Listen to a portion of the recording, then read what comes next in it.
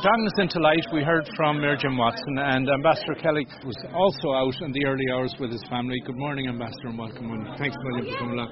Great turnout this morning. Yeah, fantastic turnout, Austin. Great to see so many people out here. You know, issues of suicide, self-harm, mental health are so important, and it's really especially important that we shine a light on these issues and put them out in the open. There can be no stigma attached to any of this. It's part of human life, and just like you have to look after your physical health, the issue of care for mental health is equally important for people. So it's a really great occasion this morning. Great to see so many people coming out.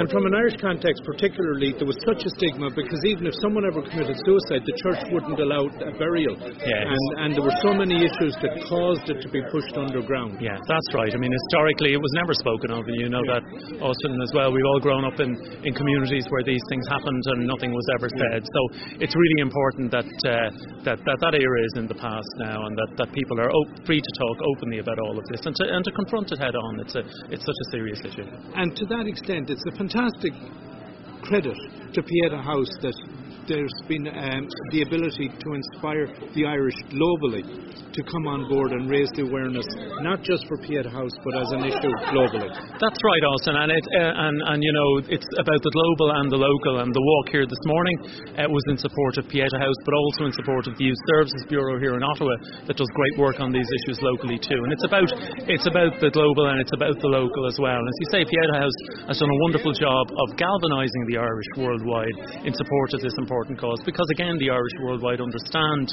the stigma that's been attached historically to these issues and are keen to see all of that put in the past.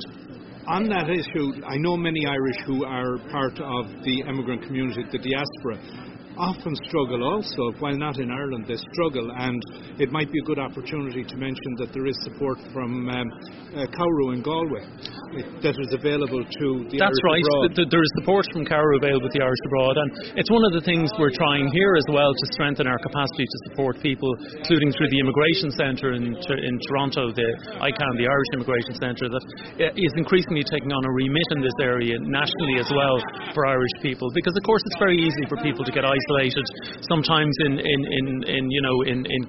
small communities, but also sometimes isolated in plain sight, Austin, in urban areas too. It can happen to anybody. So it's important for people to know that there's somebody out there to talk to and to reach out to. Now, you mentioned Toronto, and you're going down to participate in a 50-year celebration down there. That's right, Austin. A couple of hours sleep and then we're on the plane to Toronto. So St. Pat's Canadians celebrate their 50th anniversary tonight in Toronto. So it's a fantastic achievement for a GAA club here in Canada, a very important club in the context of the Canadian GAA and the city, obviously.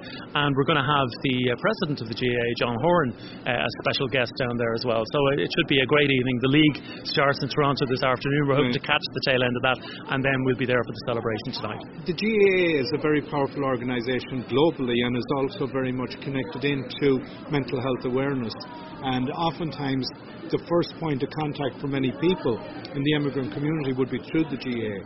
That's absolutely correct, Austin. And the GAA here in Canada, I think, is particularly important in that regard. It's growing rapidly. I think we have 24 clubs now all over the country. And we have seen in particular situations and cases, often very tragic cases that we've had, accident cases. There have been a couple in recent years. And then issues such as suicide and self-harm, where the GAA is exactly the first point of contact and support and rallies to the families in those situations as well. The GAA is a community-based organisation first and foremost. That's always been its ethos at home, and it's its ethos among the Irish community and the broader Canadian community that it lives in here too. And I know in the last few years some prominent GAA personalities have actually come out and acknowledge their struggles with mental health issue and depression. Absolutely, and I think it's very important to have those stories, and I think sometimes the stories of people who are in the public eye, who many people will assume have no such problems or issues, that when those people put their stories out, I think it really has a powerful galvanising effect on people who understand that they're not the only people with these problems, that even people who appear to be, to all intents and purposes, have no issues of this sort, do have mental health issues. It's as I said at the beginning, it's a part of the human condition. It's something that everyone has to struggle with, and it's important that a light is shone on it and that it's not kept behind closed doors and in darkness. Now, Ambassador, I know you've had a busy year so far. I've lost track of the number of ministers that's been over. Are things about to quieten up, and are you going to get an opportunity for a bit of R&R? No, I shouldn't think so, Austin. They didn't send me here for R&R, of course.